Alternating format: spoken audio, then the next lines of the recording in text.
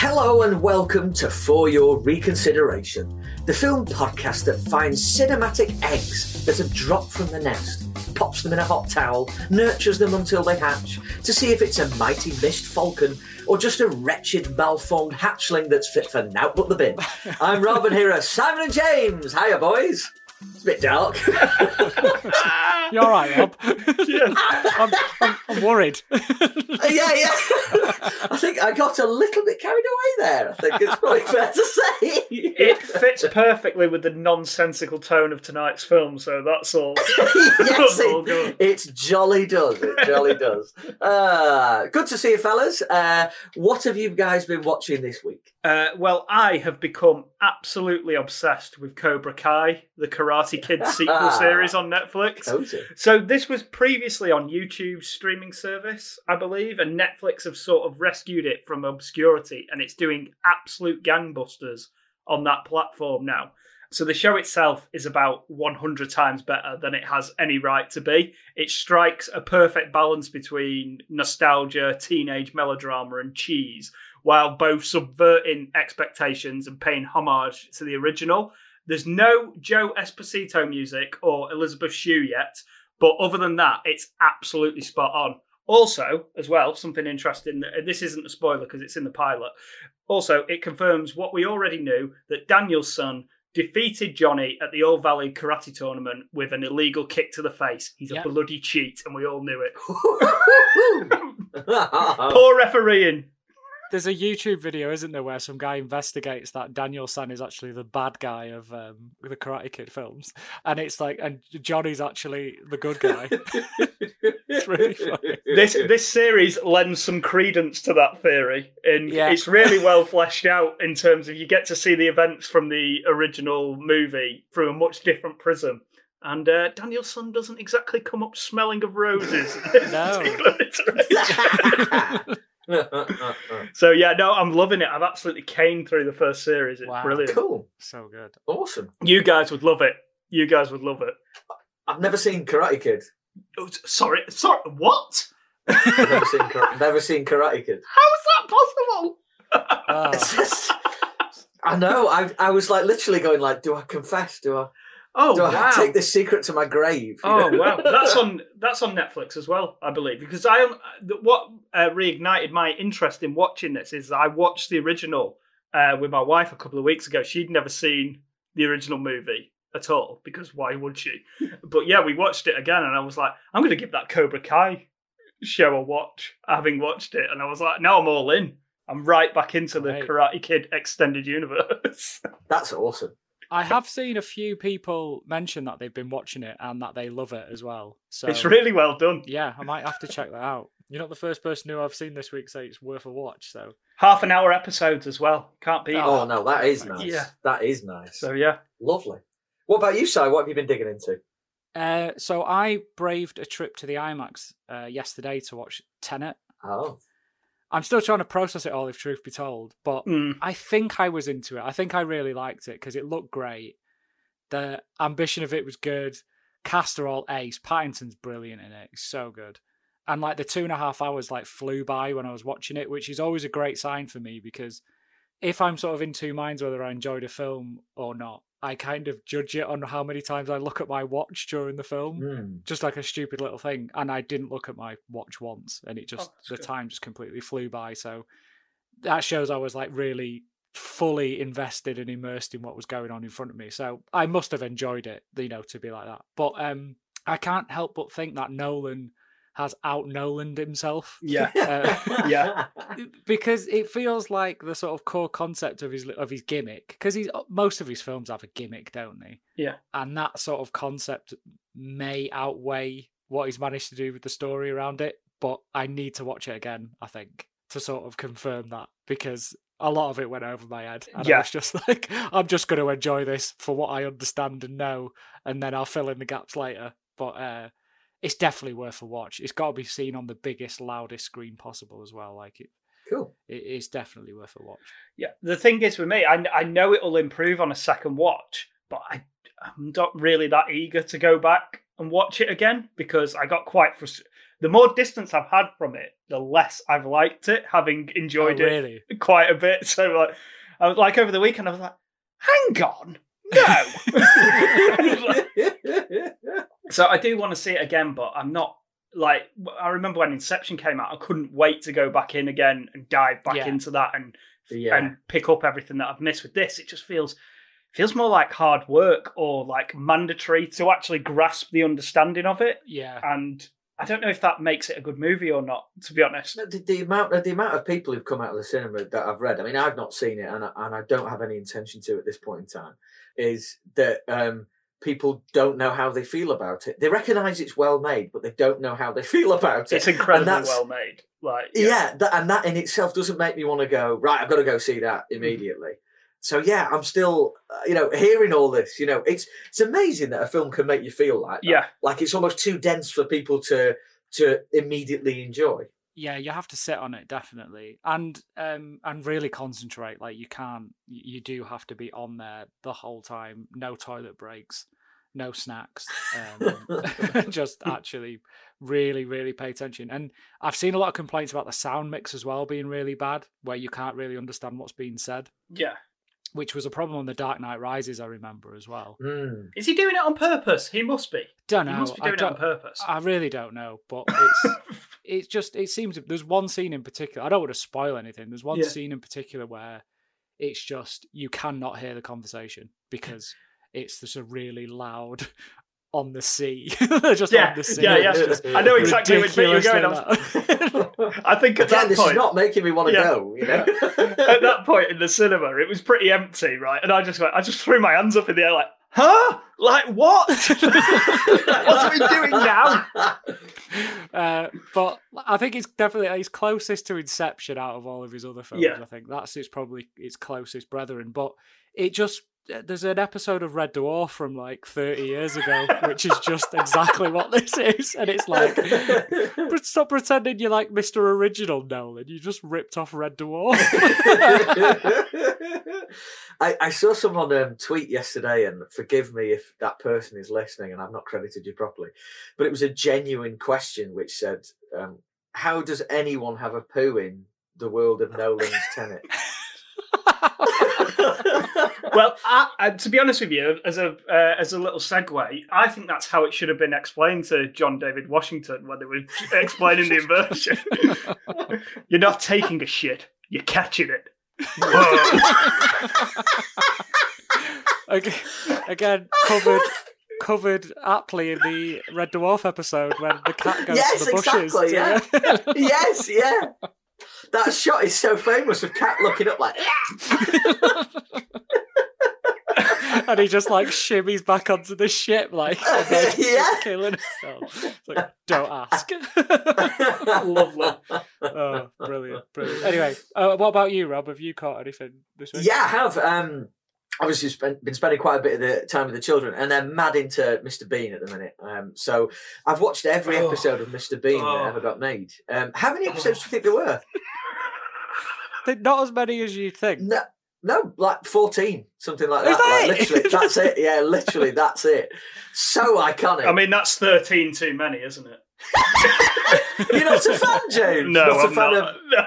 Oh, dear. I was never massively into Really? I I'm watching it through an adult lens. What an awful, awful man. Absolutely dreadful person. And he's like, I saw the one at the hospital yesterday, and there's someone in like a full body cast at the hospital, and he just like stands next to him, stretching his neck like just doing all the things that they can't do. And he's terrible, but I actually quite enjoyed it, and the kids are really into it, and I can't stop laughing at it. We also watched Three Ninjas Kick Back, which was, I mean, absolutely dreadful. In ways I wasn't ready for. Is that the sequel? Yeah. Yeah, it is. Yeah. It's just the most cheaply made hokum I think I've seen in a long time, and I have watched some hokum. I mean, really. And there's a 5-year-old kid in it doing ninja, but he's eating in every scene, even the fight scenes. Yeah. And he's called Tum Tum. Yeah.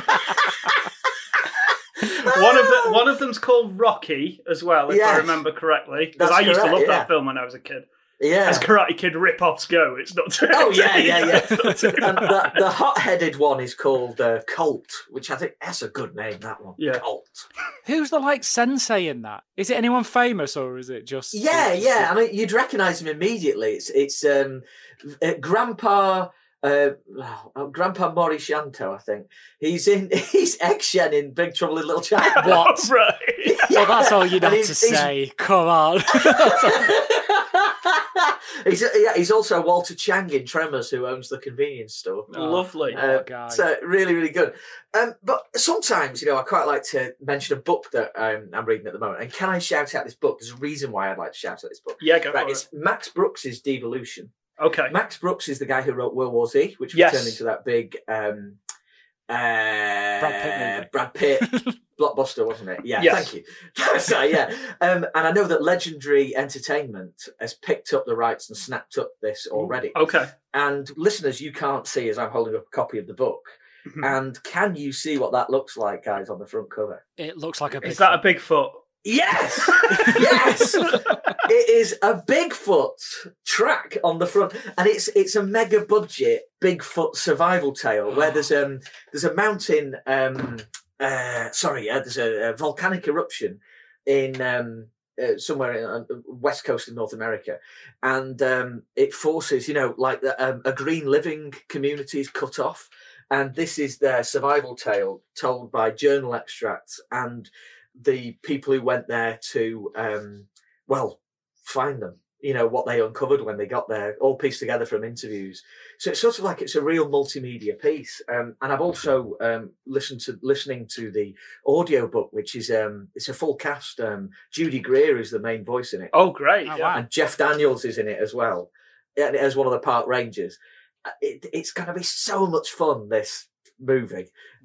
Nothing slated yet, but so we'll have to, I mean, just the idea of having like a big budget from Legendary Entertainment Bigfoot movie, I am so down with this. It's ridiculous. When was this film greenlit? Because if it was after the episode of Abominable, I mean, this is it. That's a coincidence, isn't it? The book came out this year, so I would imagine that Max Brooks was thinking about it before then. But he was actually considering this story as a film project as far back as 2012. Oh, right. Okay. So he's been sitting on this for quite some time. But it was announced on, I think it was 16th of June this year, that it was going to be made into a film. So, or that the rights had been snapped up and it was in development. So I don't know when our Abominable episode came out, but maybe they should be showing us a little bit of credit. I think that teed him over the edge to sign the checks. There's a market for this. These three guys will fucking watch it. Let's make a movie for one specific man who's an author called Rob Parker. Honestly, I felt like this book was written for me. Seriously. Honestly, it's so me. And look, you can see I've got like maybe 40 pages to read. My bookmark is in there, guys, you see. So, and I know I'm going to finish it tonight, but where I've just left it in there, if they do that in the cinema, I am going to poo in my pants. And it's going to be a mess. I'm serious. It's going to be so great. Cool. I will look out for that. Max Brooks owes us a big, I know, yeah. He should come on. Yeah. In fact, World War Z probably qualifies. It does, I think. As long as he watches Abominable first. Yes. And then listens to the podcast. Pays homage to those that went before him. Yes, exactly. If this does, I'm saddened at the fact that there's not a pristine man in a wheelchair who goes back to the site of his wife's death so far in this book. But what can you do? Awesome stuff, fellas. A lovely chat as always to get us warmed up. And tonight's movie was a very interesting choice from our very own Simon. But it prompted suggestions of a question that we could mull over. James, would you like to spill the beans? Not really. It wasn't my question. I always do this. Whose question was it? Because we always do this thing where we say, was it my question? Did I come up with this? Oh, my God.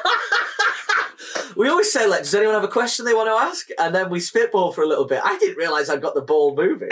Anyway, so yeah, it got right. Yes, there is one heck of a double act, a star-studded double act in this movie we're going to discuss tonight. Boy, there is. Boy, sheesh, there is. Spent quite a lot of time nude as well, which you don't often get in these things. But it got me thinking, what are, boys, your favourite double acts in movies, in cinema? And should we add the caveat that they've got to be on the same side?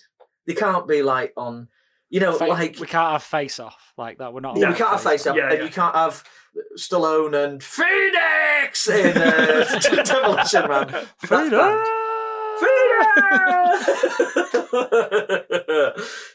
So, yeah, what have you got? Well, one that came to mind straight away is a movie that we've covered on the pod, and that is Brennan Huff and Dale Doback from Step Brothers. Fantastic on-screen duo. Look, the makers of tonight's film haven't taken this seriously, so neither have I, right? So what I like about those two is they start out as mortal enemies, but put their differences aside to fight local bullies, Brennan's evil brother Adam, and destroy their parents' marriage while remaining carefree. And I think we can all take good lessons from that. Yes, I totally agree. Second on my list is Marty and Doc from Back to the Future. Oh, yeah. Yeah. Why is a high schooler hanging out with a creepy looking and possibly dangerous older man? Who cares? Well, we wouldn't get any time travel hijinks otherwise. I know, yeah. Well, no, exactly.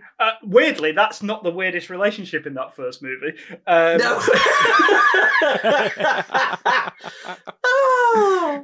Michael J. Fox and Christopher Lloyd have phenomenal chemistry and play off each other beautifully as they hurtle back and forth through time over the course of that trilogy. The movies wouldn't work if that relationship didn't work, and it's testament to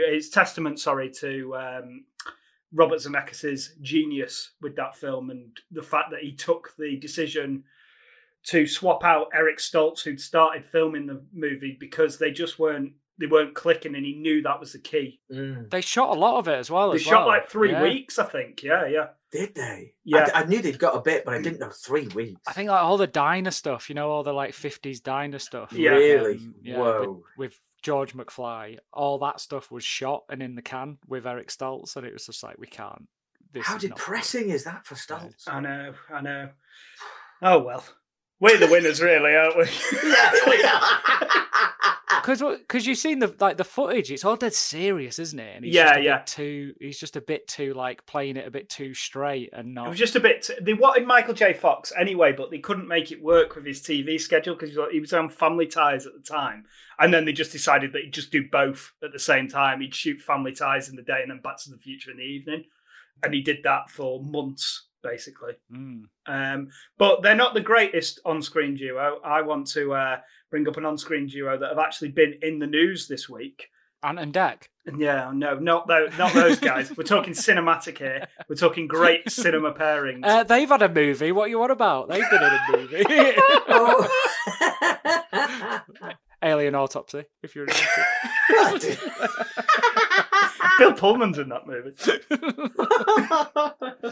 But without further ado, the greatest on-screen pairing of all time has to be Paulie and his sex robot from Rocky IV. Did not expect that. Yeah, that came at me from somewhere else. And it's most poignant now because we've had the news that Sylvester Stallone is going to do a director's cut of Rocky IV for the 35th anniversary, and he's going to cut the robot out of the movie. Outrageous. God rest its Cybertronic soul. We'll always have the theatrical cut. I mean, why do you have to touch something that's perfect? Right? There's absolutely no need to go back to that movie at all, right? It's 2 montages, a massive fight, and Paulie's sex robot. That is all we're interested in, right? And just Hearts on Fire. That's it. Yeah. That's what we need. Yes. If he changes the soundtrack, he can fuck right 5 off. minutes. Yeah. That's the bit I'm worried about. If he alters that soundtrack, he's put me in a bad mood this week, so it's quite a risk us revisiting one of his films tonight because I'm not on the best terms with him at the moment. So yeah, they're my picks. Oh, brilliant! Nice. Brilliant. What about you, Si? What's on your mind? Wayne and Garth from Wayne's World. Oh, yeah. It's so good. I love that first movie. It's absolutely brilliant. And then to take it a little more highbrow, because you're not going to get any of that from tonight's film. Matilda and Leon from Leon, the Professional. Oh, yeah. Which is that's good. A great film. And Natalie Portman was incredibly young when she was in this film, but she really did put in an amazing performance. And Jean Reno put in an amazing performance as well. It's a great movie, isn't it? It's a great movie. There's a real love between the two, like a platonic love between the two of them. It's really, really good. Like a really nice friendship. Yeah.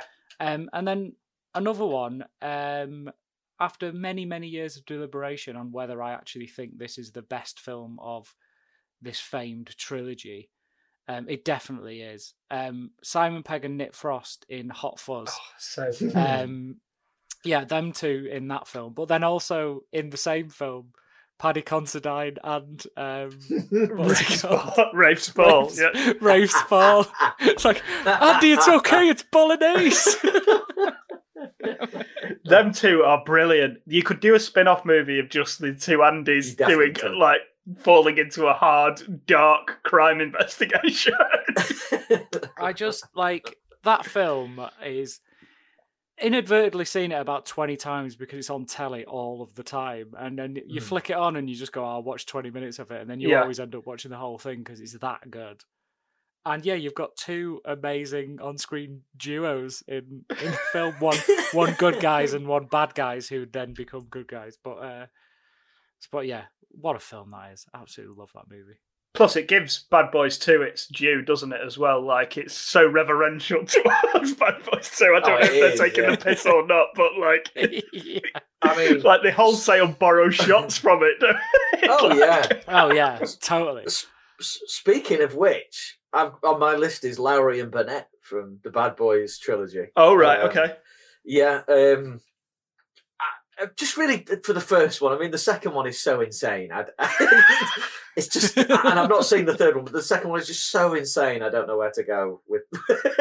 But in the first one, they're a legitimately good pair. Isn't the second one like 3 hours long? Yeah, it's like 2 hours 40. Yeah, like completely unnecessary. I mean, obviously, every minute of it is absolutely incredible and nonsense. It's amazing we haven't had any Bay on this. We've done over 50 episodes and we haven't touched on Michael Bay. We still haven't touched Bay. We haven't done Bay yet, yeah.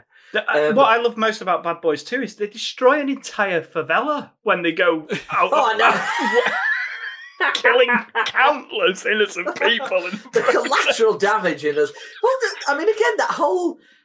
Like, when I was reading the review before it came out, it said something like... because I knew I had my tickets booked to go and see it.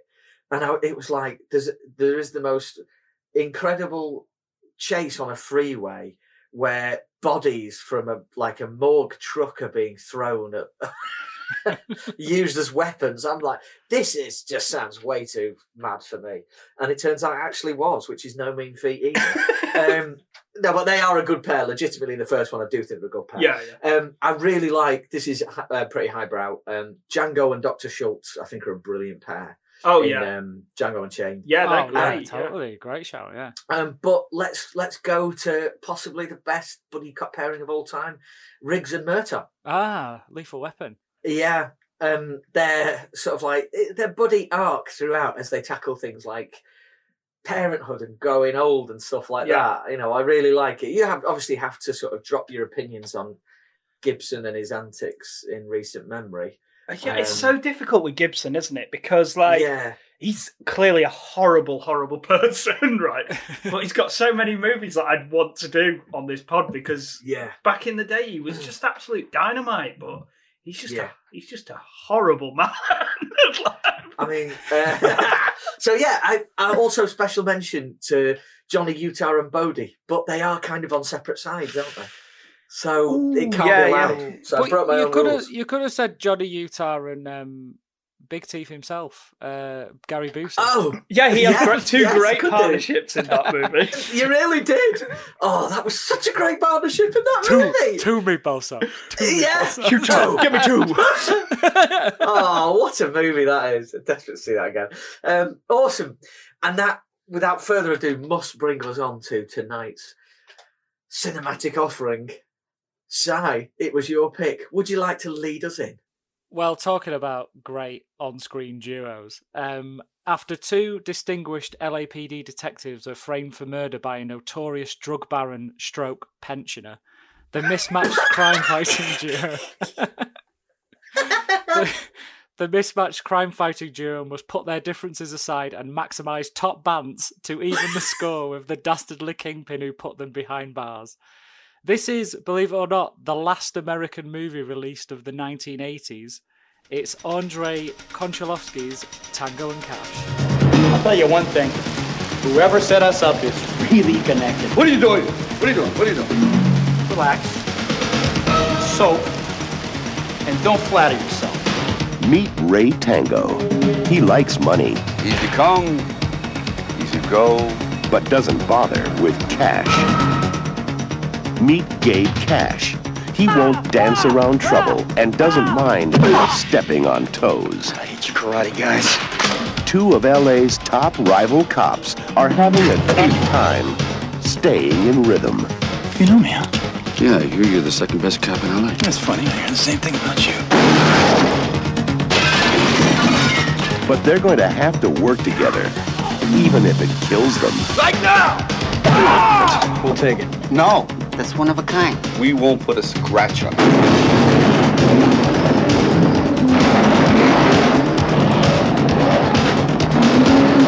Did you sleep with my sister? I was so drunk, I don't remember, okay? Sylvester Stallone and Kurt Russell. Tango and Cash. How have I not seen this film? This is a disgrace. I have no idea, Rob. It's got you all over it. I know. Just wait till we get to the wardrobe discussion. Si, Tango and Cash, why did you pick this movie? So this is one of those movies that was on a VHS in the cupboard at home, recorded off the telly with ad breaks, which you have to fast forward through the ad breaks, that me and my brother just watched and watched on repeat until that tape wore out. Very much like Big Trouble in Little China, so it's like a similar sort of affinity. Yeah, I love this movie growing up. And it's got Rocky in it, it's got Jack Burton in it, it's got one of the replicants from Blade Runner with a bizarro Dick Van Dyke Cockney accent in it. It's just got, like, I mean, obviously you had to watch it the same age I was to get this nostalgic thing for it, but it's got all those elements to be a perfect nostalgic classic because it's off its tits and it's absolutely bonkers. I'd been flirting with putting it on the pod for a while, but once I found out neither of you had seen it, I was like, I've just got to put it on and just at least get your take of it. Especially when you hadn't seen it when you were like 8 years old. Yeah. Quite rightly too. 50 times on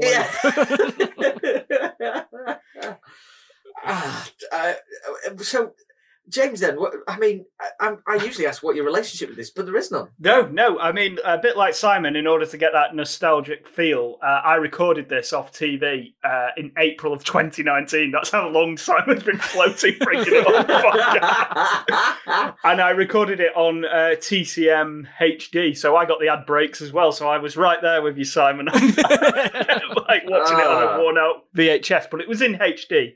So, yeah, I watched this for the first time yesterday. Wow. Absolutely amazing. And to also then, in which case, I inadvertently also replicated your early viewing experience, Si, because Amazon Prime only had it in 4:3 ratio in SD. So I watched it in like a lovely. It was like watching a movie on Instagram. I've not done it in so long, So it was so odd. What are Amazon playing out there? You couldn't rent it either. So I've bought this in this state. I own this now.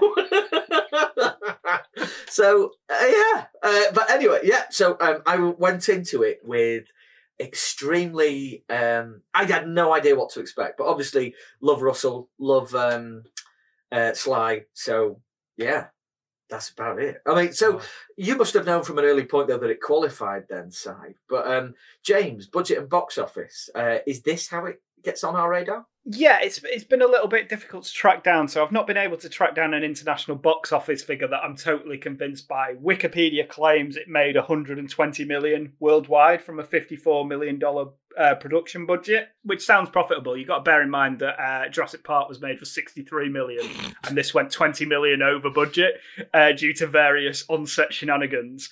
What is known for sure is it made $63 million in the States and was released on the 22nd of December 1989. And it went head-to-head with Steven Spielberg directed Always, which I have never seen. And I've never seen. I've never even heard of it. I've never heard of it.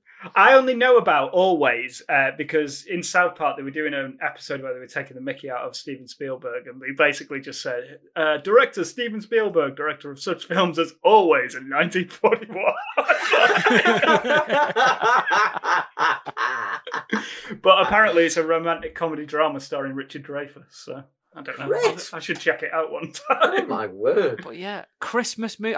There's something about like summer LA movies which they release at Christmas. I thought, why?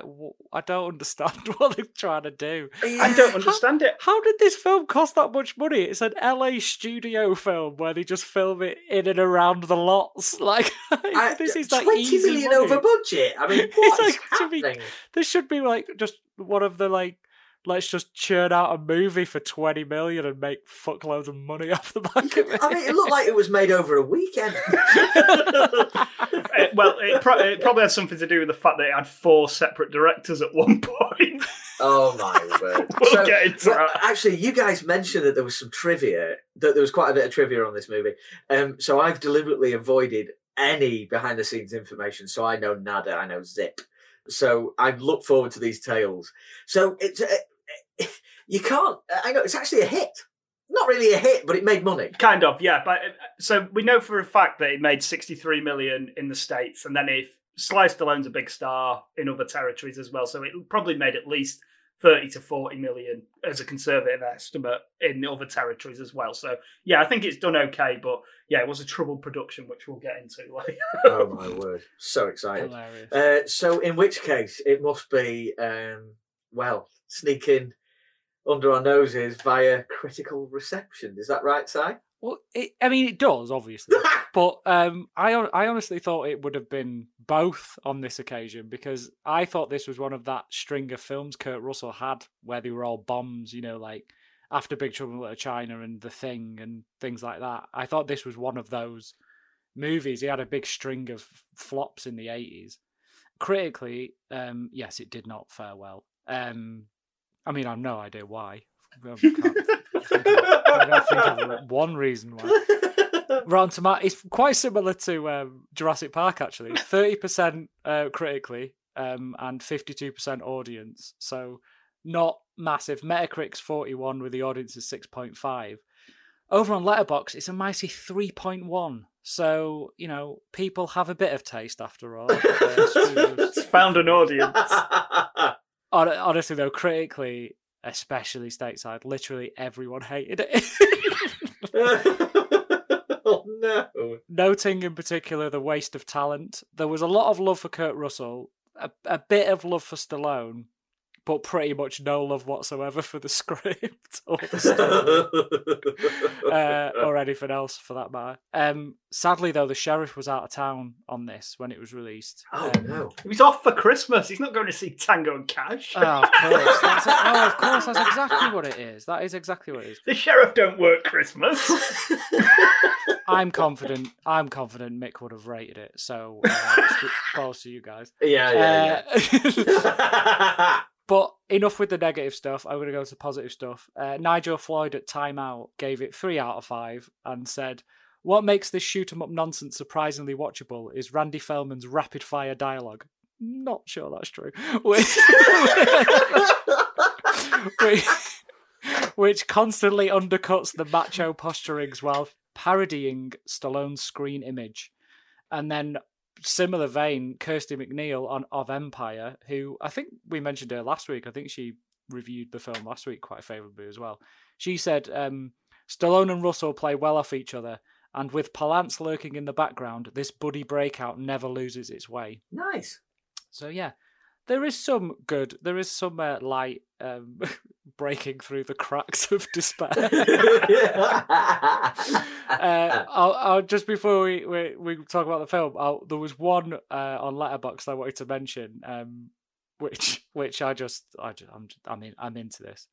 This was watched by James, not our James, who gave it 3 stars and said, "What a way to end the 80s. An absolutely ludicrous, borderline parody of an action movie.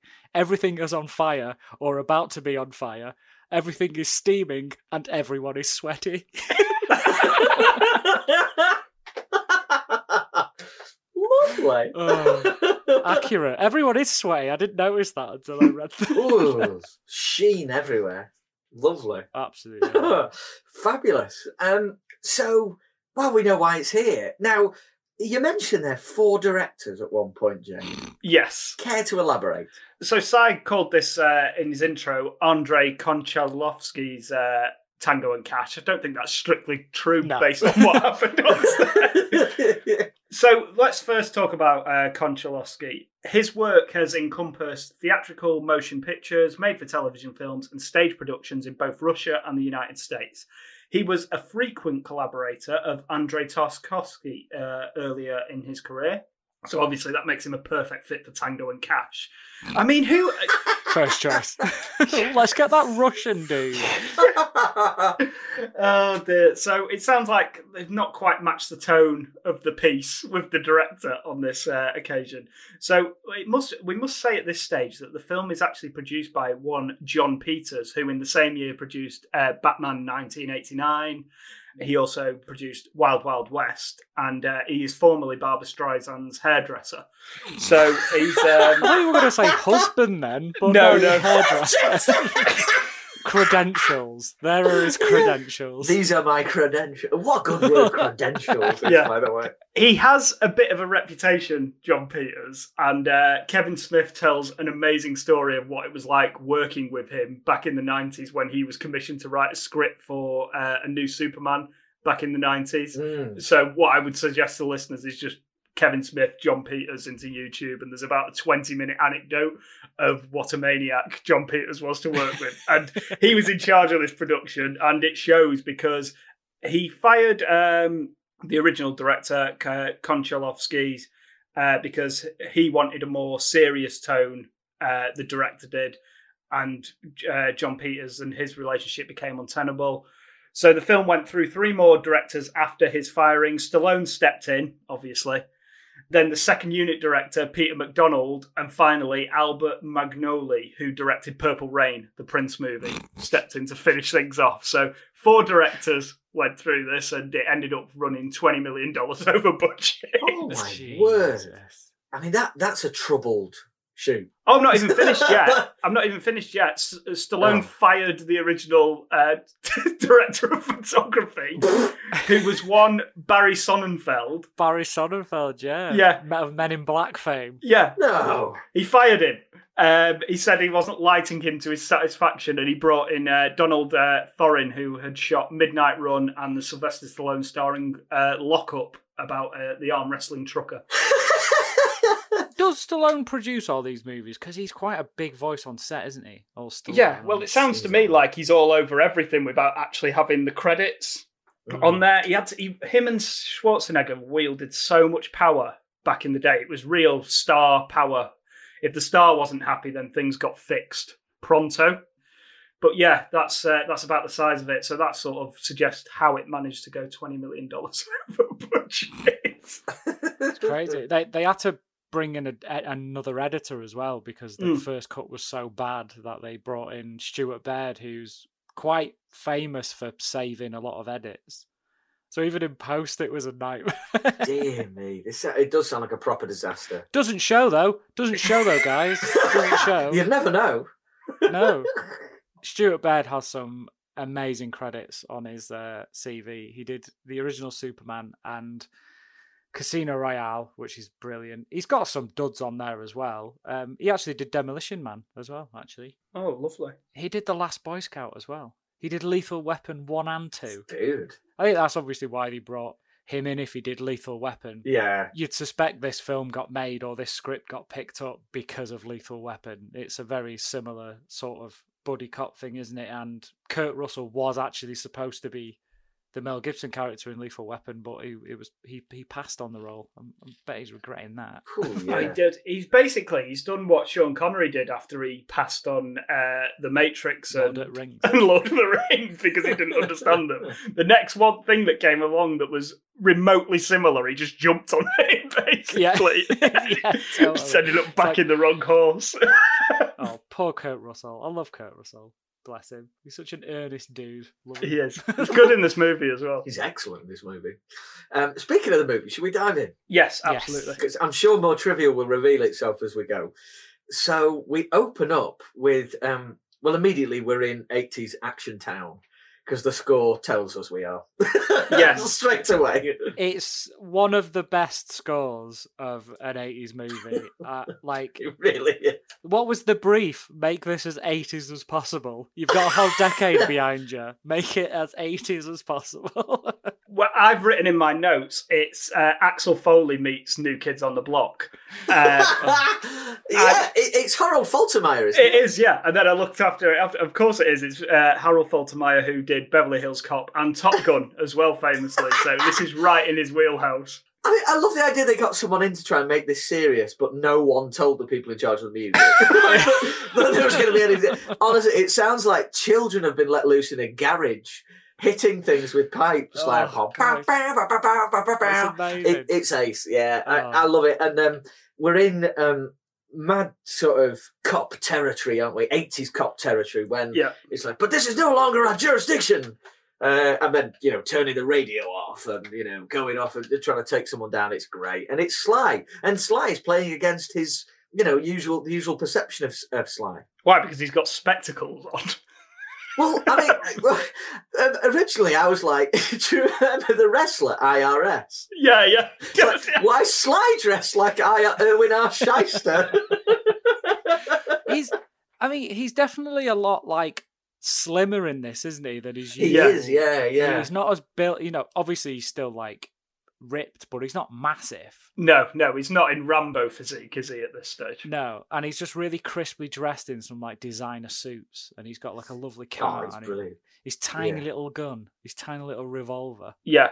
There's this heist, isn't there, that's going on at the minute? Not a heist. It's a drug running operation that he breaks up, isn't it? And they're in a big petrol tanker, aren't they? And yeah. Presumably, petrol tankers full of drugs, presumably nicked from the same year's James Bond film License to Kill. I don't know. Probably. Well, this scene was stolen also from Jackie Chan film Police Story. This opening sequence was stolen from that, where it's like a chicken, like a one-on-one standoff with a big 18-wheeler and just him on his own. And it's got... had you ever seen this guy before who's driving the truck, who's the bad guy with the obscene chin, who's playing Face in this movie, who's one of the bad guys? Oh, my word, yes. What's his name?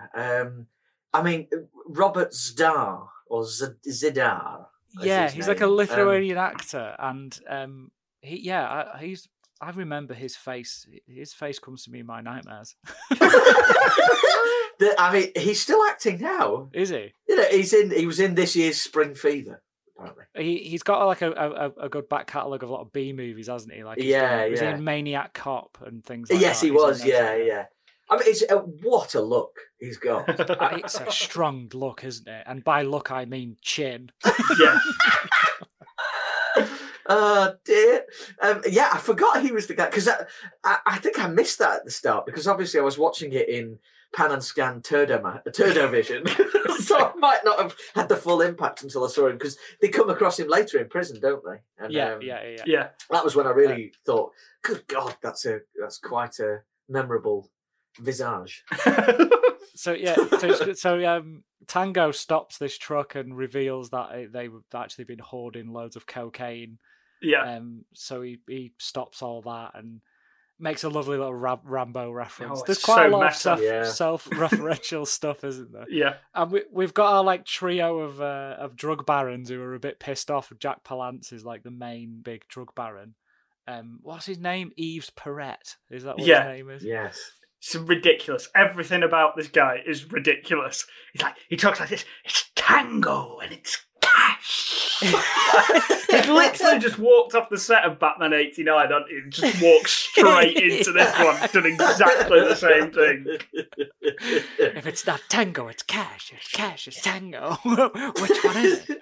Yeah. And then we're brought into my favourite person in the whole world, Kurt Russell. Oh, yeah. And again, his theme tune is even better. It's like, it's like he's like the comedy guy. Yeah.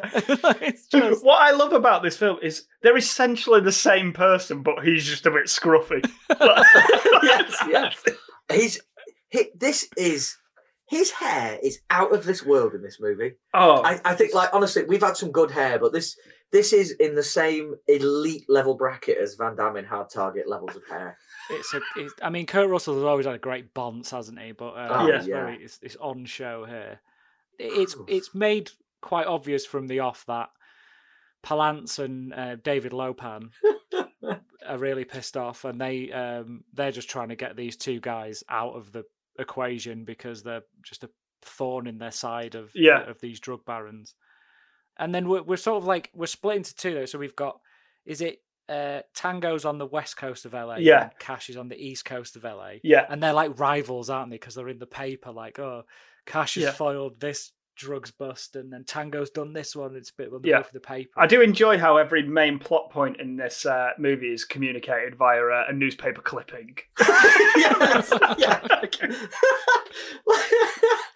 Zero exposition, just a newspaper with literal words telling you what's happening. Oh, and racial slurs. Yes. Oh God, yeah, some horrendous racial slurs. And then Terry Hatcher's in it, but I didn't quite get what was going on with Terry Hatcher at this point, and I'm not sure you're supposed to know. No, you're supposed to assume that they are in a relationship, but that's not the case. No, as we'll find out later. Because I forgot what this was. Her relationship to Tango was, and I was watching it and going, "Oh, is she his daughter?" Because she's very young. Yes, she is. Like mid-30s or something. She's about 18. Don't say mid-30s. Don't say. I don't want to know how old they were in this film. I wish I looked like Stallone when I was 30. Well, now. Did anyone else pick up who was the sort of Tango's chief of police? I did. It was Frank from Double Impact. It was, yes. Good old Jeffrey Lewis. He of the worst ever IMDb profile. Talented and highly capable character actor Jeffrey Lewis with rustic, sometimes sour-faced looks. He's uncredited in this film. I know, but he's got a massive wig. I was going to say, like, I thought I was really expecting a punchline with that wig, but it never came. No, just brilliant. But why is he uncredited? I don't know. What Do you think he took his name off it? Like he was so embarrassed by the film when he saw it. Like no, because he's got more lines and scenes than Cash's police captain, who's on the other side definitely. of town. So I don't know who took his name off it, but he did. He's good though. Jeffrey Lewis is good in it. Yeah. I like him. The Cash's police chief is Edward Bunker, isn't he, from Reservoir Dogs? It is, yeah. Yes. So we get intros to these guys, these hotshot cops, but Palance is really annoyed. If it's not Tango, it's Cash. If it's Cash, it's Tango. And he has set up a plan where he's going to frame them, and he explains this plan by using an elaborate plastic maze and some lab rats. Yes. Because it's not simple enough just to say, I'm going to frame Tango. And he keeps those mice in a little drawer on the top of his desk, doesn't he? In like a cigar box, isn't it? Or something? Yeah, so many. I've got his lair where he works. I've got so many questions about later on. I mean, really. But yes, it's. We're ticking along with the absurdity, ratcheting it up a little bit. Well, I mean, at this point, you've maxed out, so you're like, right, let's just sit back and enjoy how preposterous this movie is. I'm going with this now. Yeah, it's sort of like both Tango and Cash realise that they've been sort of lured to the same place at the same time. Almost, is that right? Yeah. And then they get caught by the police who've had a tip, and their guns are there, and their fingerprints on guns that have killed people. Oh no, is that right? I mean, yeah, basically. I found this quite hard to follow, this bit. Yeah, that's it. No, you've got it. Oh, good. No, you have got it. There was a little reference before where Kurt Russell was whinging that someone had been handling his gun in his drawer because the sights were off. And then this was the gun that was planted at the scene, and it was an undercover federal agent who was caught and shot by Cash's gun. Yeah, they've got everything on tape of those guys being there. Yeah. And oh dear. Yeah, a court case ensues because they get arrested by the feds, and they're just like, oh shit, they're fucked, basically. Yeah, so they've got them banged to rights, but then during the course of the court case, they do them a deal that they'll only get 18 months for murdering a federal agent. That's America, man. That's how America works, isn't it? They just plea bargain city. 18 months in a low security prison. But because Jack Palance and his mates have a lot of cops on the payroll, doesn't quite work out that way. Yes, I mean, they end up in this jail, and that I'm immediately recalling the review that guy on Letterboxd gave, where everything is on fire. The jail is on fire as they're being walked through it. Like, not just like little bits, just like literally a flame everywhere. Yeah, but before they go for a lovely stroll through the jail that's on fire, they have a lovely shower together. Oh, they do. Yes. And there's a lot of ass-based media going on. There is a lot of bare naked asses. It's a very homoerotic movie, I think. Yeah. Well, last week we were talking about the best match cut in cinema history being the cut from the Screaming Mother on Isla Sorna to Jeff Goldblum in the subway. But I think the match cut of Tango and Cash walking in clothed to the prison and then it cutting directly to their naked asses as they stroll into the shower together. I think it's going to give it a run for its money, to be honest. Oh God, what more do you want? And honestly, like the dialogue between these two guys, I mean, already it's been like two raging bantersauruses. Oh my God. It's just constant. It's like, could you not just have a normal conversation? No, because they're not real people at all. They talk to each other in a constant stream of zingers and one-liners. Yeah, everything is a pun, isn't it? Yeah, or a question, or an ironic sneer. Yeah. And then they get to talking about each other's, manhoods. Yeah, and it's all a bit. What called the other Minnie Mouse? It's just ridiculous. But what I'd like to have seen here at this point is just like how much it would have freaked people out in 1989. It'd been so worth doing it if they just started kissing like in the shower for a solid 3 minutes. Like they're so in love with each other, because they basically see a reflection of themselves in the other person. Then, I mean, right, so no one in this prison likes them. They get a very harsh introduction. They do. That's going to involve things going into their arses. There's lots of suggestion that they're going to be made to endure some acts. Oh, yes. Oh, jeez. And everything's on fire, and then they get into their lovely cells that aren't so lovely. And, they're introduced to their cellmates. And they're not much better either. Just why has Tango got a newspaper with him and starts reading out, just dead relaxed, starts reading out the stock information. Yeah. With Ron Howard's brother as his cellmate. Yeah. Clint Howard's like a weird serial killer psychopath in his cell. Oh god. Yeah. But we see Face as well. He's in prison because they basically say all the people in this prison have been put there by Tango and Cash. So they're just like, oh shit. And then we see Face is back, and he's just like bane for blood of Tango specifically. And there's a nice little Conan the Barbarian joke, a nice little dig at Schwarzenegger. Yeah, there's a lot of these in the films, wasn't there, where they just like have a little dig at each other in all these movies. I'm just baffled by what's going on. But I love every single minute of it. Well, where's the authorities? I mean, what's happening? They get taken down to some sort of laundry area where they're going to get electrocuted, and everyone's there. It's a fight club. And Jack Palance is there in the bottom floor of this prison. How's he got here? You see in a minute how difficult it is for them to escape going over massive. But Jack Palance has got some sort of he's got a key. Maybe it's all part of his compound because he never seems to leave that. No, you're absolutely right. But they get away. The police eventually, get there. They're going to be killed in a very elaborate way, sort of strung up, then dropped into some bins full pretty of water. Brutal. That would be awful. Brutal. Yeah, it'd be absolutely terrible. It's by Brian James. Who's like Palance's lead henchman. What is going on here at all? What is that accent? Well, do you know how that came about? So he was going to be the henchman. Obviously, he played a replicant in Blade Runner, and he was supposed to have 2 lines of dialogue. So he took a chance when he was on set and just started talking in this god-awful Cockney accent.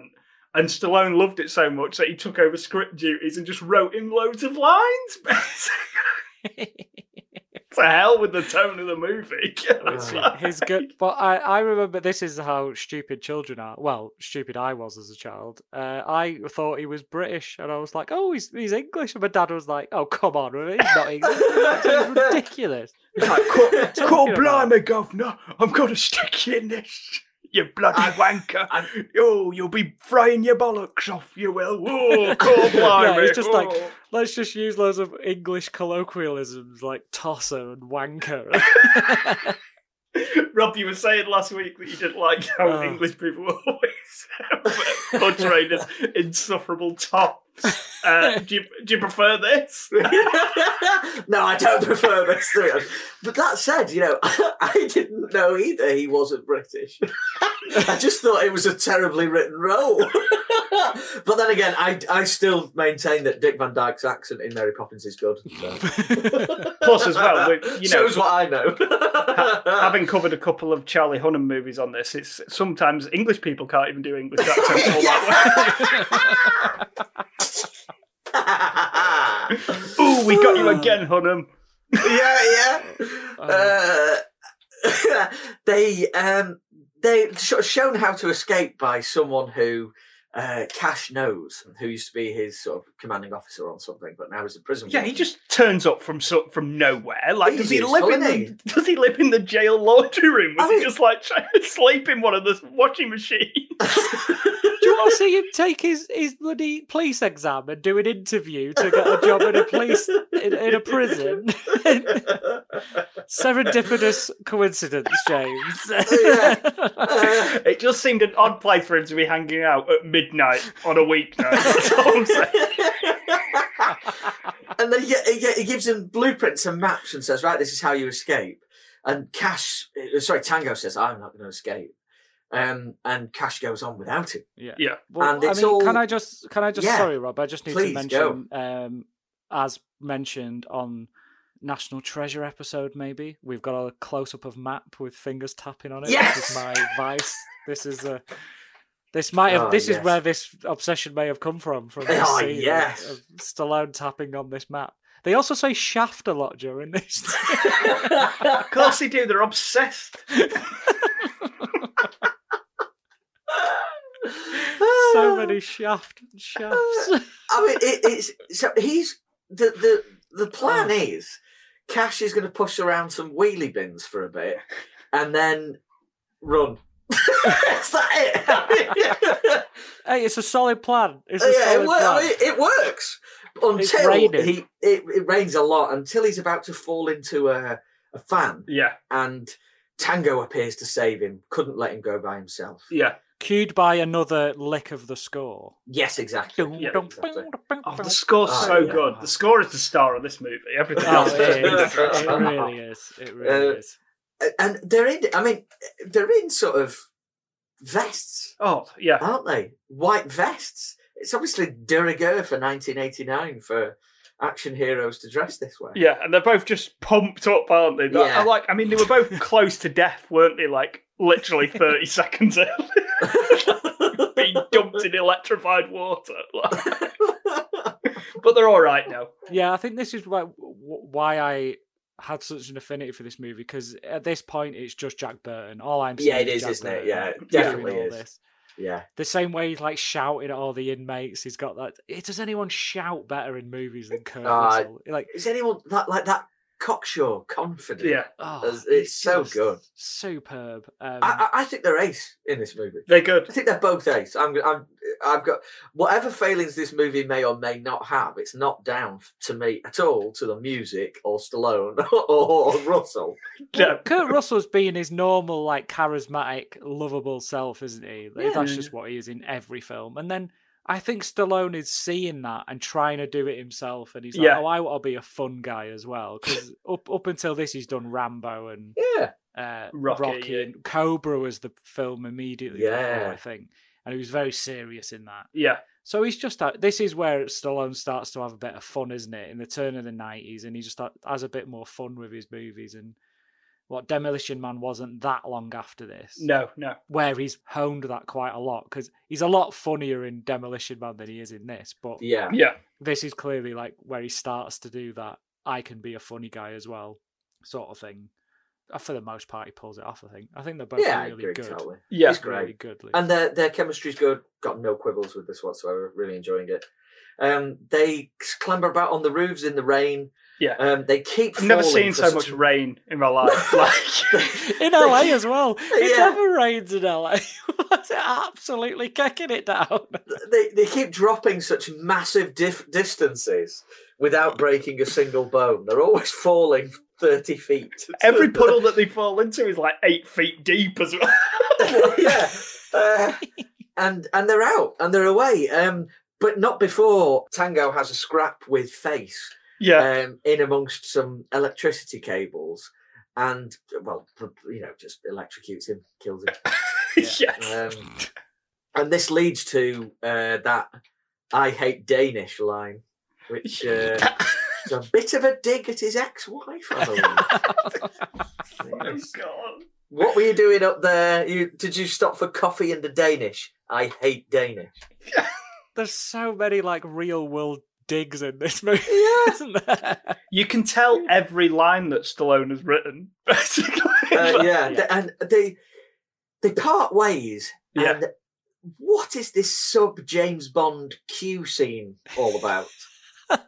What police department has dogs like that and cars like that? What is this? It's not a police department. It's clearly watching? some sort of illegal operation that Cash knows about. And then later in the film, Ray Tango just asks Cash, he goes, I don't know why I'm full naming him, it must be from the Lost Girl.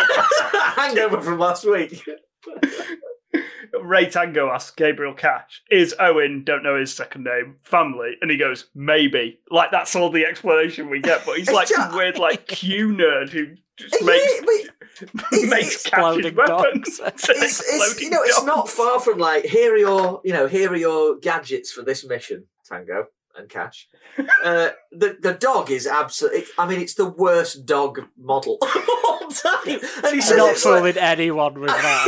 It's got a massive tube hanging out of its mouth that's a gun barrel, and it's a stuffed toy with a big gun in it. And he says it's the latest in OAP home security.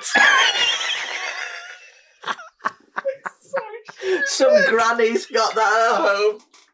I'd be worried for the OAPs because they're going to get caught in the crossfire of an exploding head. Oh dear! Oh god! I just didn't know. I mean, just like they give him a massive gun. Yeah, he doesn't want any of this toy stuff yet. He just wants the massive gun.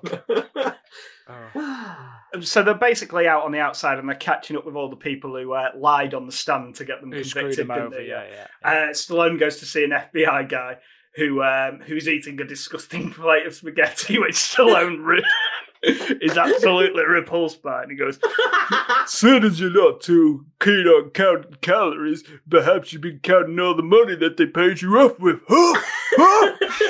It's like one of the worst one-liners in cinema history. No, that's later. There's a really bad one later. It's building. It's building. Well, no, there is something about iron in his diet or something like that. You know, like, I'll shoot you, you know, like, your diet's not so good, so maybe I'll put a little more iron in your diet. It's like, oh, we're doing 2 diet zingers, are we here? And then he gets car bombed. The dude gets iced. Don't know why. Well, the Jack Palance, because he's saying I'm dead anyway because like you've escaped from prison. Oh so right, they're after me to kill me, so it's not. So they put a bomb in his car. It didn't just blow up. It was just a coincidence that it blew up. He was very. He was at one moment. He was like, "No, I'll never tell you anything." You know, like. And then immediately, like, there was a deal. And then he said, "Well, they want me dead. My life is worth nothing. I'm miserable." He completely breaks down within a second of Stallone's quips. He goes through the 7 stages of grief in about 30 seconds. Over a bowl of spaghetti. And then Cash goes to Skinner's little sound lab to, like, dust him down and get the answers from him because he obviously lied on the stand and made a sort of fake conversation between the two of them, which pointed the finger at them. But the thing I love about this scene is it's got Cash's lovely theme tune on, you know, the more whimsical one. Yeah. Again, a serious picture. Yeah, and then it's like. Because Kurt Russell's there in his little lab and he's like listening to all the kit and stuff, and then he shoots the speaker, and when he shoots the speaker the theme tune stops. So it's like, was he listening to his theme tune? I love it. Is this score diegetic or non-diegetic? Who knows at this stage? I just love everything about it. Every minute is just hilarious. And Jeter is lovely and sort of slippery, and you know, and then we go to this club with a motorbike on stage. What a mad club this is! I don't know what's going on. I don't understand the purpose of this club. Don't know what it is. So after they split up, Tango and Cash after the prison, Tango says to him, "Oh, go to this club and ask for this name, and then she'll tell you where I am."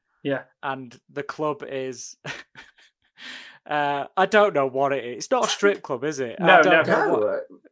It has live entertainment. Live entertainment with quotation marks. And we see Terry Hatcher, who is the Catherine, who's the name Tango tells him to, who we believe is his other half at this point. Yes. I thought it was his daughter.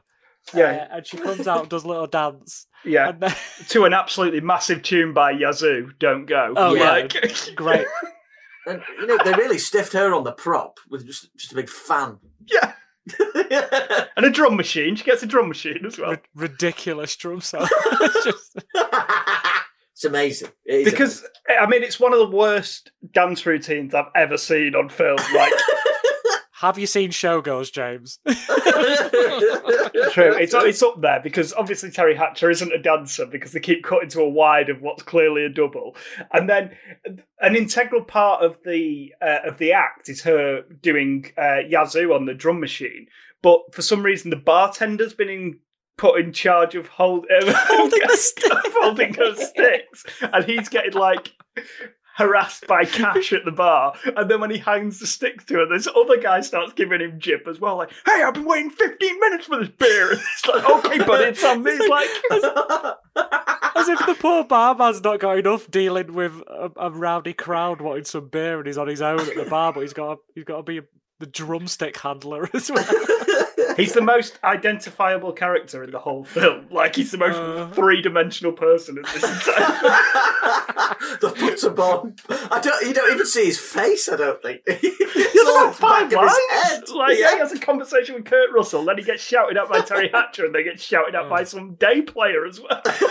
Oh, God. It's just... Oh, God, it's superb. And then, so Kurt Russell goes backstage to chat to Catherine, or Kiki, as she's known in the club. It's not a strip club, though. You'd think it would be with a name like Kiki. But don't let that stop you getting some good old-fashioned 80s gratuitous nudity.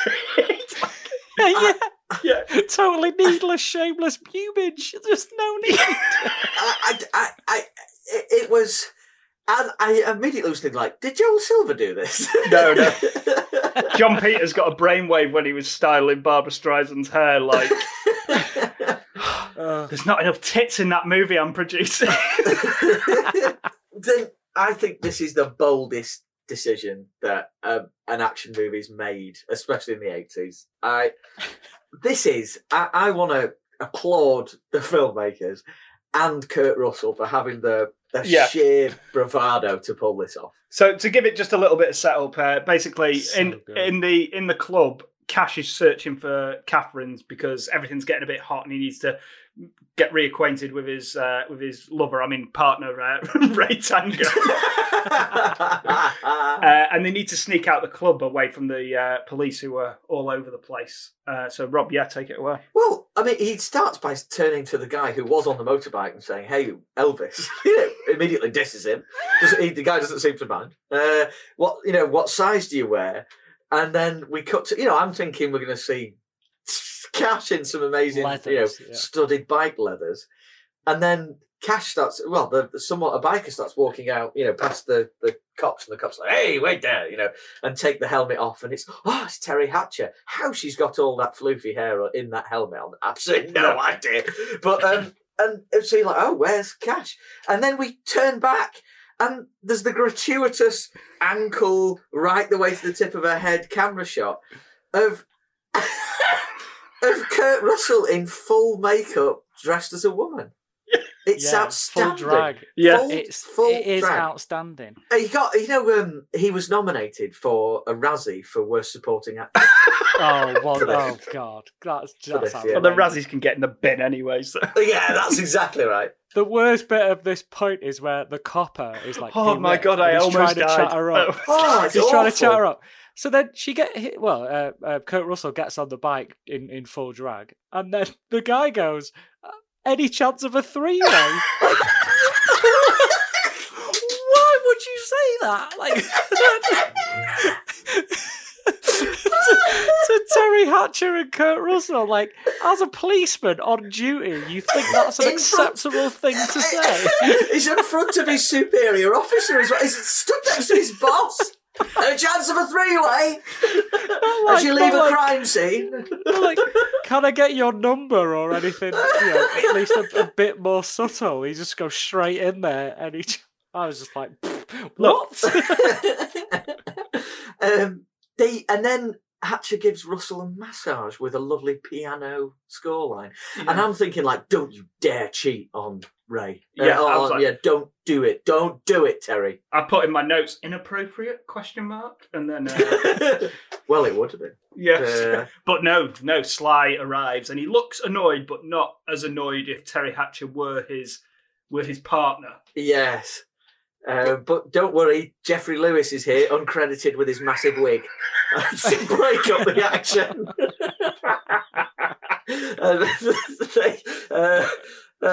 You can always, now we're looking at it through this particular lens. I can almost see the embarrassment on him in every scene. And then it pushes him. Yeah, they grapple in the garden. Yeah, and there's the back and two and then it's revealed that Terry Hatcher's... Oh, Rob, before we get to that... Oh, sorry. I thought this was the worst one-liner in movie history you were talking about. Because what happens is Sly goes bounding across the living room, takes the door out of its frame, which happens to be a screen door, this is very important, and flattens his captain onto the grass. And the captain, through the screen door, says, "Is this how you screen all of your guests?" I thought that was very good, actually. I really like that. And because it was from sour-faced Jeffrey Lewis, I was even more enjoying it. I've just put in, all I've got on that bit is the captain in his glorious wig arrives. Entirely accurate. And he offers Kurt Russell a cigarette from his packet, and he says no, then takes it out of his mouth. Such a disgrace. So the captain basically gives them 24 hours to clear their names before he has to take them back in. Which I love that. Yeah, gives them the skinny on the British dude who's what's his name? Rakeen. Yeah. Got it. The names in this film, they just call people Barry. Just give us something. But so Brian James, so they go after Brian James basically. That's the next sort of Yes, So who they step start in calling this Mr. Potato Head. Yeah, for no discernible reason. It won't be a party without Mr. Potato Head. Oh, and this bit is this is what I thought, Rob, you were saying about the worst line of the movie. No, the history still of later, cinema. still later. Oh wow! Still so later. this is so Tango and Cash get Rakeen and dangle him off the roof. Yeah.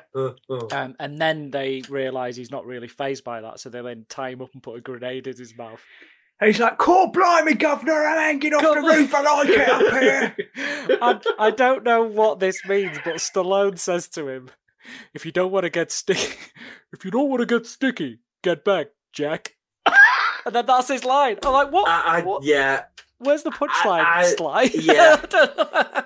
I do not know what that's all about. But I thought their good cop, bad cop routine was really good. It was, yeah. Oh yeah, they're good. So yeah, they play good really cop, bad good cop together to get Rakeen to give her the names. Yeah, which he does. He gives Yves Perret's name because he actually thinks he's going to pull the pin out of the grenade, but instead he proceeds to put it down his pants. Yes, and then it's a dud. It's a dud, yeah. And he fell for the bad cop, worst cop routine. And now they've got the name that they need. And now all they need is some artillery. And luckily, Kurt Russell knows just the man to go to. Who's got the Sucker Mum wagon from hell? It's like the Batmobile, isn't it? With a big minigun on the side of it. I mean, tonally, I've no idea where we are at this point.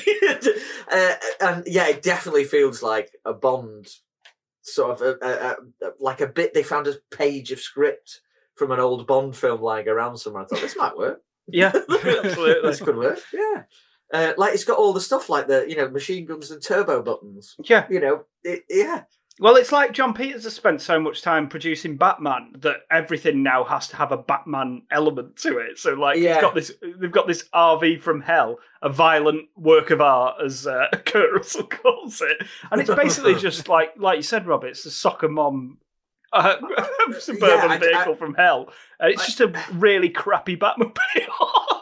I don't know why it's there, well, also, is it because they know that Jack Palance has some? Why has he got a massive factory? Why has it got a dirt track outside? It's a quarry. It's a quarry? Yeah. I mean, do LA have an abundance of quarries? I don't know. Do Tango and Cash know this at this stage? That they're even going to have any use for this vehicle? I mean, can you imagine if they just drove it to some nice warehouse somewhere? Right? Oh, that was a bit of a waste of time bringing that one. They didn't really need that. But they need a lot of space to do some donuts in that big sweet ride. They definitely do. And blow shit up without hurting any innocent bystanders. So a quarry is a lovely way to do this. Yeah, it really, really is. And also, they might end up fighting some diggers. How they knew this, obviously, I don't know. Suddenly they know where Palance is, so they go find him. They end up in this great big. Yeah. It's like a great big demolition derby kind of basically, thing. Basically, yeah. It's a lot of shit gets blown up. There's a lot of cars fighting each other, and we haven't done favourite bits yet, but this is definitely up there. For some reason, when Palance gets wind that Tango and Cash are in the building or the quarry, and they've come to sort of end this all, he decides to set off, as you would as a drug baron, set off the self-destruct sequence in your quarry. So there's a self-destruct. He's about to blow up in 20 minutes. There's a moment as well where you can see how choppily edited this has been put together in post and how much has been re-edited. Because you know how Tango and Cash have been talking to each other totally in zingers for the whole thing. There's a brilliant example of one just not making sense whatsoever. So Kurt Russell's driving this RV from hell through the quarry, and he's driving quite erratically. And Tango turns to him and goes, "Where did you learn to drive?" And he just shouts back, "Stevie Wonder!" That doesn't make sense. It's supposed to be, who taught you to drive? Oh, God. Just an absolute mess. The lines are just absolutely bonkers. They've got Terry Hatcher now. I didn't know that they knew that they were related. I didn't know. But... I didn't know they'd had her. I don't know when that happened. Yeah, because I was half expecting the captain to be revealed. Wiggo to be revealed as like a bad guy, a turncoat. Oh, and I would have been devastated if that happened. But for somehow they've managed to kidnap Catherine, so she's the sort of damsel in distress they have to save. Who they're both into, obviously, because sister and future lover. Of course. I love the way you said lover. Future lover. Future lover. There's 2 heroes, but we've only got 1 henchman left. So they're like, oh shit, who's going to fight Ray Tango? Because Cash is dealing with the British ginger dude. So they throw this kung fu guy who just really hates glass furniture and just goes around kicking all sorts of glass furniture all over the shelf. Every shelf that he can see inside. I am getting rid of He's gonna swanton bomb people through tables, glass tables. Oh my god, there's so much glass furniture gets absolutely smashed in this place. What I love most about this is that there's a big standoff. So Ray Quinn has got hold of Terry Hatcher. Ray Quinn, didn't he win Britain's Got Talent or something? Yeah. I think he did actually. Yeah. I can't separate the two now. He would have had a more convincing British accent. To be fair. You're going down, Cash. Anyway, so basically, the baddies have all the advantages here. They've got Tango's sister, got a grenade round the back of her head. It's got a gun on Cash. The 2 cops have been disarmed, but basically they decide to give away all of those advantages and have a big hand-to-hand dust-up, thus evening the playing field for no reason whatsoever. There's so much. Is this out before or after where they get to the office and there's a lovely pencil drawing of an explosion with lovely shading? Yeah, this is just after. It's because Palanca's got away, hasn't he? And he set the self-destruct button, but he's just gone like, hang on a minute, wait. Just lovely drawing. It's coloured in and get all that. Let me get. Has anyone got the pencil? It's coloured in, yeah. Has it got the red pen? The red pen, so I can write boom with a bit more impact. How can you not love this film? This film is brilliant. I'm enjoying all of this hugely. Kung Fu guy gets taken out pretty easily. Really. And he does it himself, doesn't he? Because he's just kicking shelves. And you're like, why are you kicking shelves? He's over there. Ray Quinn gets chucked down some stairs followed by a grenade. Oh, yeah, he gets fully blown up, doesn't he? Oh, geez. He gets iced. And I found that really satisfying. I love that. And then, why does the foreman of this quarry have a small hall of mirrors? Because Sly Stallone had Enter the Dragon. I do want it to recreate that. Why? Can you imagine, like, future quarry managers, like, the quarry looks great, but where's the small hole of mirrors? They're looking at the floor plan. Yeah. Like, what's this, like, 6x6 weird thing with all these? Oh, that's the hole of mirrors. What? Yeah, it's sort of an offshoot from the Annex, which is an evil layer. So that's what. Oh, right, okay. I had a nightmare on my first day. I was looking for the toilet and I ended up going in there and there was some weird stuff with mice going on in that place.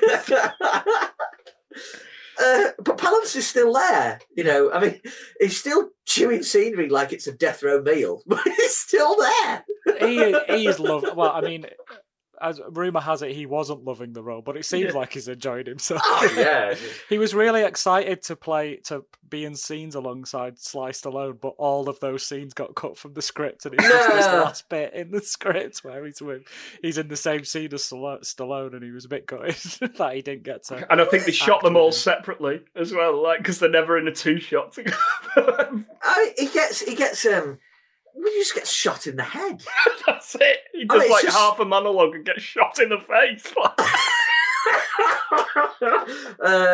And they all run out, and the whole place blows up. The self-destruct button, was a real thing. It wasn't a bluff. It really did go up in smoke. And then it's the worst line ever. Oh, lots of new pollution in the sky tonight, and they call it Perrette. Yeah. Zing. Well, my question at this point is, so Peretta's pushed his self-destruct sequence button. What if he wins this bout and the Kung Fu guy manages to kill Tango and the British dude manages to kill Cash? And they're like, oh, shit, our whole place is about to blow up. What are we going to do? Oh, I've gone too soon. I was so unnerved by Tango and then Cash and then Cash and then Tango. Quick, my mice!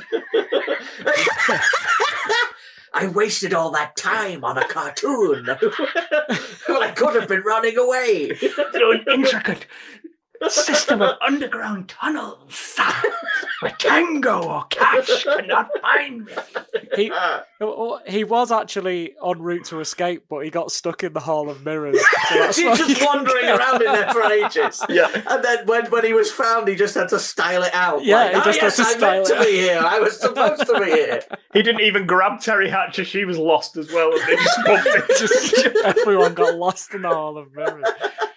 But as all great 80s movies should end, we end on a high-five freeze frame. We do. I mean, it's brilliant. And they have a brilliant, like looking at the explosion and, a couple of little zingy lines and then job done, high-five freeze frame. We're out of here, baby. Another newspaper clipping. Another great magic. The high-five, yeah, it's so good. And there we are. We're done. What are your Thus best concludes bits? the best movie ever made. All I know is I've had 94 minutes, is it, of some of the highest entertainment I can remember. Best bits, James. What's your best bit? It's a very minor bit, and I don't know why, but when Tango and Cash are escaping the prison in the rain, and Stallone gets tripped by the massive guy Face, he goes down and screams like he's dropping 80 stories. It's so over the top. It made me laugh out loud, and I rewound it several times to relive that moment. like he gets tripped over, he's like, he's like, Phoenix! Face! It's probably because he was landing into 20 feet of rainwater. that LA famous LA rainwater. So what about you, man? I mean, this being a favourite of yours, you must have a few favourite moments. There are a few. I mean, we've mentioned a lot of them, but it's actually the same scene James has just mentioned. I love the bit where they use the belts to get off the roof. Off the electric cables. I think that's a really cool, genuinely cool bit of action sequence from an action movie.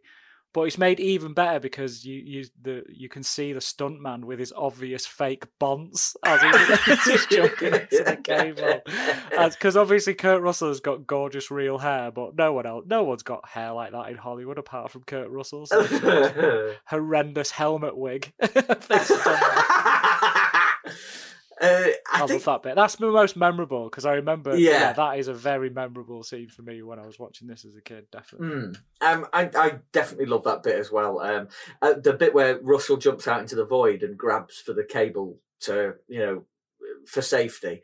I thought it was really exhilarating. Can I also just add Russell's entire look during the court sequence, the nice blue jeans and tan sort of tweed coat. It's just and cowboy that hair, boots. That hair. I mean, next time I'm due in court, hopefully, that might be. I haven't done anything, so hopefully it's not for the murder of a federal agent. Yes, hopefully it's not for that.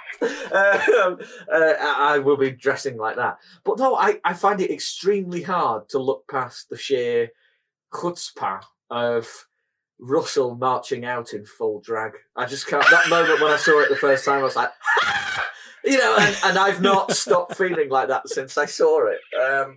And it was the minute where, like, this, I felt like the film's really leaning into it now. It might have thought it was serious at one stage. Now, not anymore. It's really gone for it now. So FYR, Si, as is per our custom, you'll go last. James, for your reconsideration, Tango and Cash. Yeah, so this is a first watch for me, and I just found it that it was the buddy cop formula boiled down to its most basic elements, where horrific acts of violence are only interrupted by a constant stream of one-liners.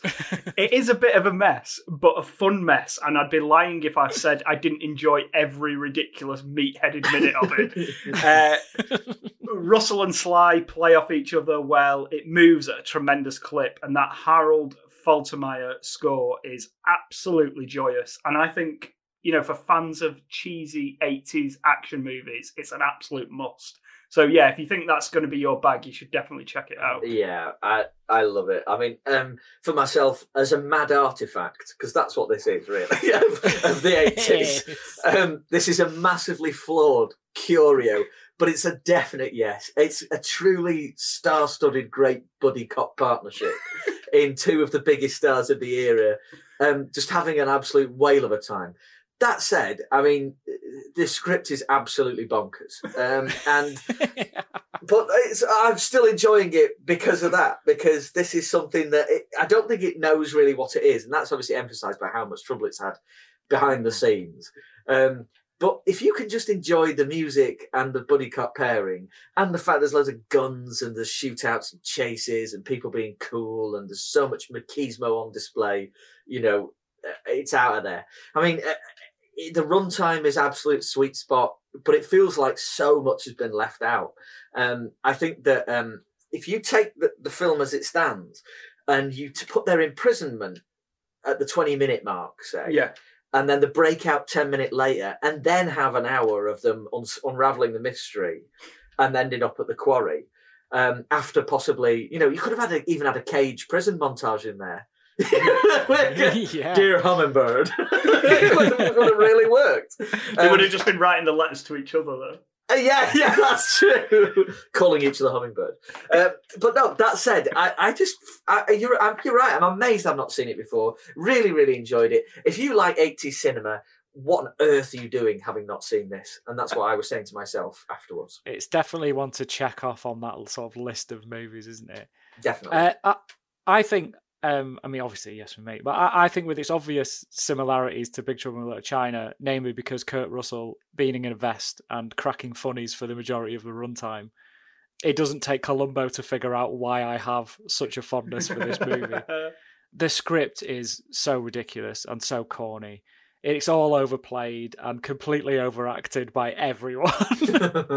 And it is a snapshot of an uber macho bygone era that we don't really miss in the scope of films, but it's great to look back on them with fun and to just have a laugh and enjoy just how bonkers it is. And it does, if there's one thing what's genuinely good about it, it is the soundtrack is brilliant. It's such a good soundtrack. So yeah, I just love it. I absolutely love it. I'm so glad I've brought a film to you guys you'd never seen before. Oh, yeah. So good. Thank you. This was like Christmas. And if Sly ever gets Tango and Cash 2 off the ground, as he keeps talking about, he's going to sequelize all of his movies. Apparently, he just keeps on ringing up Kurt Russell and saying, yeah, Tango and Cash 2, should we do that? I can just imagine Russell going, telling Goldie Hawn to screen his calls while he goes out to play golf. What, with an actual screen door? Yeah. Yeah. If it's not Tarantino or Carpenter, we're not interested. Go away, Sly. Oh, brilliant. Well, thank you, fellas, and thank you, Si, for bringing this, this piece of cinema history to our attention. Awesome. Next week, it's my pick, so we are going to Peter Hyams land once again with 1997's The Relic. I've been threatening this for some time. Yes. One of the reasons, though, I think we're going to do this is because it's currently on BBC iPlayer right now, and you can go and watch it for £0.0. Lovely. Wait, if you've got a license, you need a license. Sorry about that. I'm so sorry, everybody. Thanks for reining me in there, because it's not, as I've checked, it's not actually on Amazon Prime to purchase. So, yeah, you can find it on the iPlayer. Super stuff. Thanks for listening, everybody. Please send us 5 stars on your subscription service of choice. Get in touch with us on Twitter at FYFilmPod. and send us emails at reconsiderpod@gmail.com. I don't know why I say that. No one ever does. Unless it's for something bad. So if you need to sue us or to send us to court for threatening or for killing a federal agent, that's where you will send the court documentation. Cheers. Say goodbye, boys. Bye-bye. Bye. Bye. Right, I'm going to grow the hair so I can be Russell. Or at least get the wig. I mean, it's such a massive achievement. I don't like your chances, mate. No, I know. It does look like my hairline and my face are having an argument that my face is winning.